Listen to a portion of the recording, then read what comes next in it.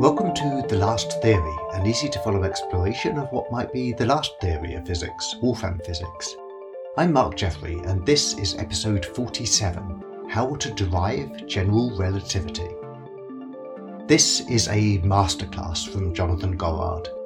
One of the most compelling results to come out of Wolfram Physics is Jonathan's derivation of the Einstein equations from the hypergraph. Whenever I hear anyone criticise the Wolfram model for bearing no relation to reality, I tell them this: Jonathan Gorard has proved that general relativity can be derived from the hypergraph. Here's how. I wanted to ask you also about general relativity. So I've heard criticism of Wolfram Physics from people who are concerned that there's not enough connection between these ideas and reality. I think a lot of these people just aren't aware of your work deriving quantum mechanics and general relativity from the hypergraph, which in my mind is just really compelling evidence that this project might at least have a chance of being on the right track. So could you go into your derivation of general relativity? Could you give us a high-level overview of how that works? Yeah, absolutely. So we've already actually touched on a major piece of it, right? So as we said before, there's a canonical way that for a given hypergraph or a given causal graph, you can try to work out its dimension. And that's by analogy to what you might call the Hausdorff dimension of a continuous space. So if you want to work out the Hausdorff dimension of a space, you grow out a ball or some higher dimensional ball, and you look at how does its volume scale as a function of its radius. Yeah. And so if it's a flat plane, it'll grow like r squared. If it's a three-dimensional space, it'll grow like r cubed. And in general, it'll grow like r to the d in a d-dimensional space. And so you can do an analogous thing. If you've got a hypergraph, you can look at an individual node. You can look at all the nodes adjacent to that node, all the nodes adjacent to those nodes, etc., and you can grow out some discrete ball of radius r, and then you look at how many nodes are contained inside that ball, and if you do a logarithmic difference estimation, you can work out the exponent of the growth rate, and from that you can derive an approximation to what would be the continuum dimension if it were a continuous space. Yeah. So there's a notion of dimension. There's also a notion of curvature, because, and this is based on some work from the differential geometer Alfred Gray. So in continuum geometries, if you've got now a curved space and you do this construction, you grow out a small ball, what's called a geodesic ball of radius r, then so its leading order term is r to the d, but then there are subleading terms as well. And the first subleading term, which is proportional to r squared, so the dimension is contributing exponentially, this is contributing quadratically, but the first subleading term turns out to be proportional to what's called the Ricci scalar curvature, which is something that appears in the Einstein equations. It's the simplest kind of curvature invariant, purely scalar quantity that you can define for an arbitrary surface. Yeah. So, in a sense, therefore, one way you can interpret the Ricci scalar geometrically is it's telling you effectively what is the if you look at the volume of a ball of radius r in your curved space and you look at a ball of radius r in the corresponding flat space of the same dimension. The Ricci scalar is kind of telling you the discrepancy in the volumes of those two balls. It's giving you the subleading correction in this expansion for the dimension. And so you can apply the same construction, that same construction due to Alfred Gray, you can apply in the hypergraph case too. Just as you can get a discrete notion of dimension, you can also extract a discrete notion of Ricci curvature. And then there's a more sophisticated construction where instead of looking at just a ball, you can look at a geodesic tube, or in a causal graph, say a geodesic cone. So instead of just looking at the curvature at one point, you can look at 2 points, you can construct a geodesic tube of a certain radius that maps between them. And then, again, in Gray's paper, there's both a paper, I think, from the 1970s, but there's also a book he wrote that's rather conveniently just called Tubes, which is all about the kind of Riemannian geometry of tubes and the curvature invariance of tubes. And so the idea there is you can do an analogous construction. You can look at the expansion of the volume of that tube. And again, its leading order term will be dependent on the dimension of the space, and the subleading term is now dependent on the curvature, not the scalar curvature, but now because this is a directional quantity, it's a directional curvature, namely it's a projection of the Ricci curvature tensor, which is the directional analog of a curvature invariant, which is kind of the next simplest curvature invariant, and crucially, the Ricci curvature tensor and the Ricci scalar curvature are the two quantities that appear in the Einstein equations, right? The Einstein equations are telling you that some combination of the scalar curvature, the curvature tensor, and the metric tensor is equal to effectively the matter-energy distribution of spacetime, the stress-energy tensor. And so again, we can do exactly the same construction. We can get kind of these projections of the discrete Ricci curvature tensor. So from that, we should have all the pieces in place necessary to formulate essentially a discrete version of at least the vacuum Einstein field equations. So we can do that. We can work out what constraints that would correspond to. But then the interesting question is, are those constraints satisfied? And for what rules are those constraints satisfied? Yeah. And this is where it gets really quite beautiful, because it turns out those constraints are satisfied for a very general, and it turns out very natural class of hypergraph rewriting systems. So in particular, as long as your hypergraph rewriting systems satisfy 3 axioms, 3 constraints, namely causal invariance, what I call asymptotic dimension preservation, and something called weak ergodicity, which we touched on earlier, but which I'll explain again, which is related to computational irreducibility. As long as those 3 conditions are satisfied, the Einstein field equations drop out as an inevitable mathematical consequence. Yeah. So to explain why that's true, okay, so we know what causal invariance means, right? We know that's just invariance of the causal structure to the updating order of the hypergraph. Weak ergodicity, which is kind of the most abstract of the 3, that's, as I say, the kind of the hypergraph analog of the molecular chaos assumption from molecular dynamics. And that you can encode mathematically as a very formal statement. It basically says if you take a causal graph, just as I said before, if you imagine like a box of molecules, one way you could encode weak ergodicity is you say if you place a surface in that box, wherever you place that surface, the flux of molecules through that surface the net flux should converge to 0. You can make the same statement. You can say in a causal graph, I set up an arbitrary hypersurface in the causal graph, then the net flux of causal edges through that hypersurface should converge to 0. And then the remaining condition, the second of the conditions I mentioned, which is asymptotic dimension preservation, this is just the statement that the overall dimension of the spacetime, as described by the causal graph, should converge to something fixed and finite, right? It shouldn't kind of diverge off to infinity. Yeah. Okay? So, as long as those 3 conditions are satisfied, you get the Einstein field equations. And this is why.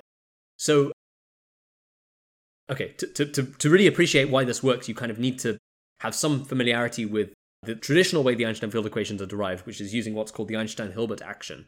So this is a way you can derive the Einstein field equations by means of a variational principle. You build this thing called the Einstein-Hilbert action, which is just an integral over the Ricci scalar curvature of spacetime. You define that action integral over the entirety of spacetime. And if you extremize that integral, if you say the variation of that integral has to be 0, and as long as you assume 0 surface terms and blah, blah, blah, blah, blah, under those assumptions, you get the vacuum Einstein field equations, right? So we call that Ricci scalar the relativistic Lagrangian density for gravitation. So that's where it comes from. And so it turns out that the condition of asymptotic dimension preservation is really a discrete analog of the Einstein-Hilbert action. So because, as I mentioned before, the Ricci scalar curvature and the projections of the Ricci curvature tensor appear as effectively the subleading contributions to the dimension computation. So let's imagine you're looking at the causal graph, and we want to make the statement that as we grow out the causal graph to infinity, that with each layer of the causal graph we add, we want it to be the case that the dimension is converging closer and closer to some fixed finite value. Yeah. In particular, we don't want it to be the case that it's diverging off to infinity. What would it mean for it to diverge off to infinity? Well, it would mean that for each new layer we add to the causal graph, in effect, the contribution of these subleading terms gets larger and larger. Yeah. Right? You can think of those as being like the kind of dimension anomaly. You've got the leading order term, which is the fixed dimension we assume it's converging to, and then you've got these subleading terms. Yeah. So, in particular, you don't want the contributions of these subleading terms to diverge off to infinity, because then the dimension will diverge off to infinity. Yeah.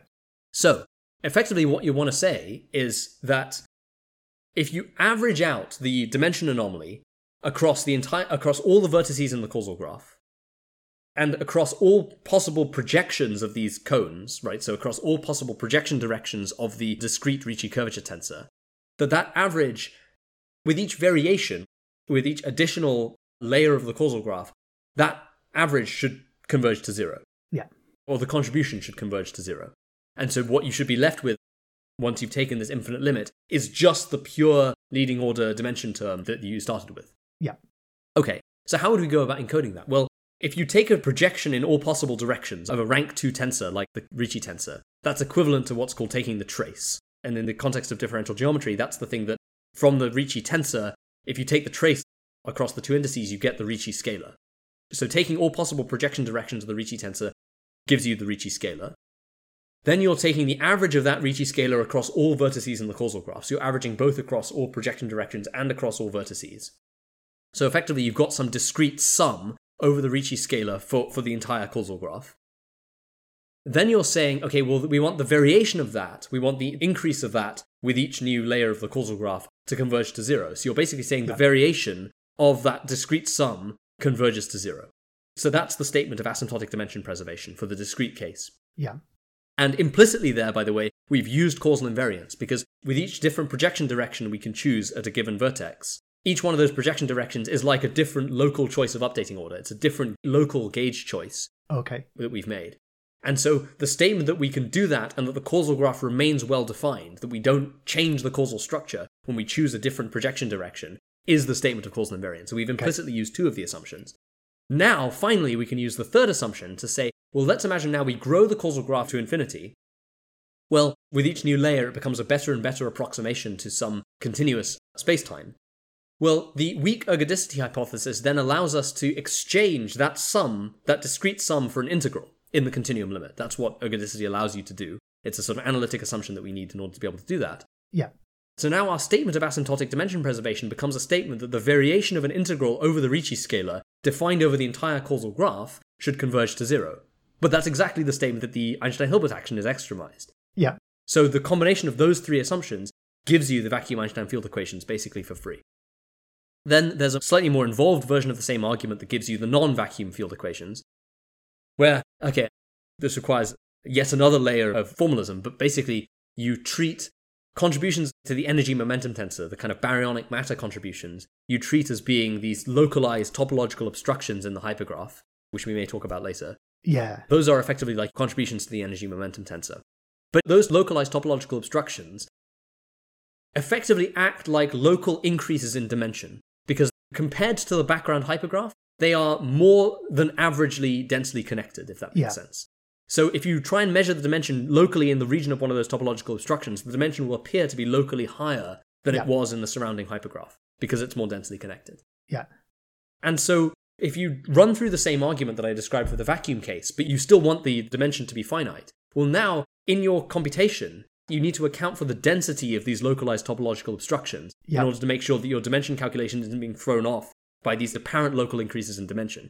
So effectively, in your discrete relativistic Lagrangian density, you don't just have the Ricci scalar anymore, you also have some contribution that's proportional to a projection of the energy momentum tensor, that's proportional to some quantity that depends on the mass energy content of the hypergraph. Yeah. And so then you get, subject to some assumptions about equations of state and so on, then you get the non-vacuum, the full form of the Einstein-Hilbert action, and that gives you the non-vacuum Einstein field equations, including the stress energy term. So it turns out that the Einstein field equations, the equations of general relativity, are a very, very generic consistency condition that you get for causal invariant, manifold-like hypergraphs that are not infinite dimensional. That is fantastic. Thanks for listening to The Last Theory. Join me for fresh insights into Wolfram Physics every other week. Subscribe to the free newsletter, podcast or YouTube channel at lasttheory.com. After all, this might be the most fundamental scientific breakthrough of our time.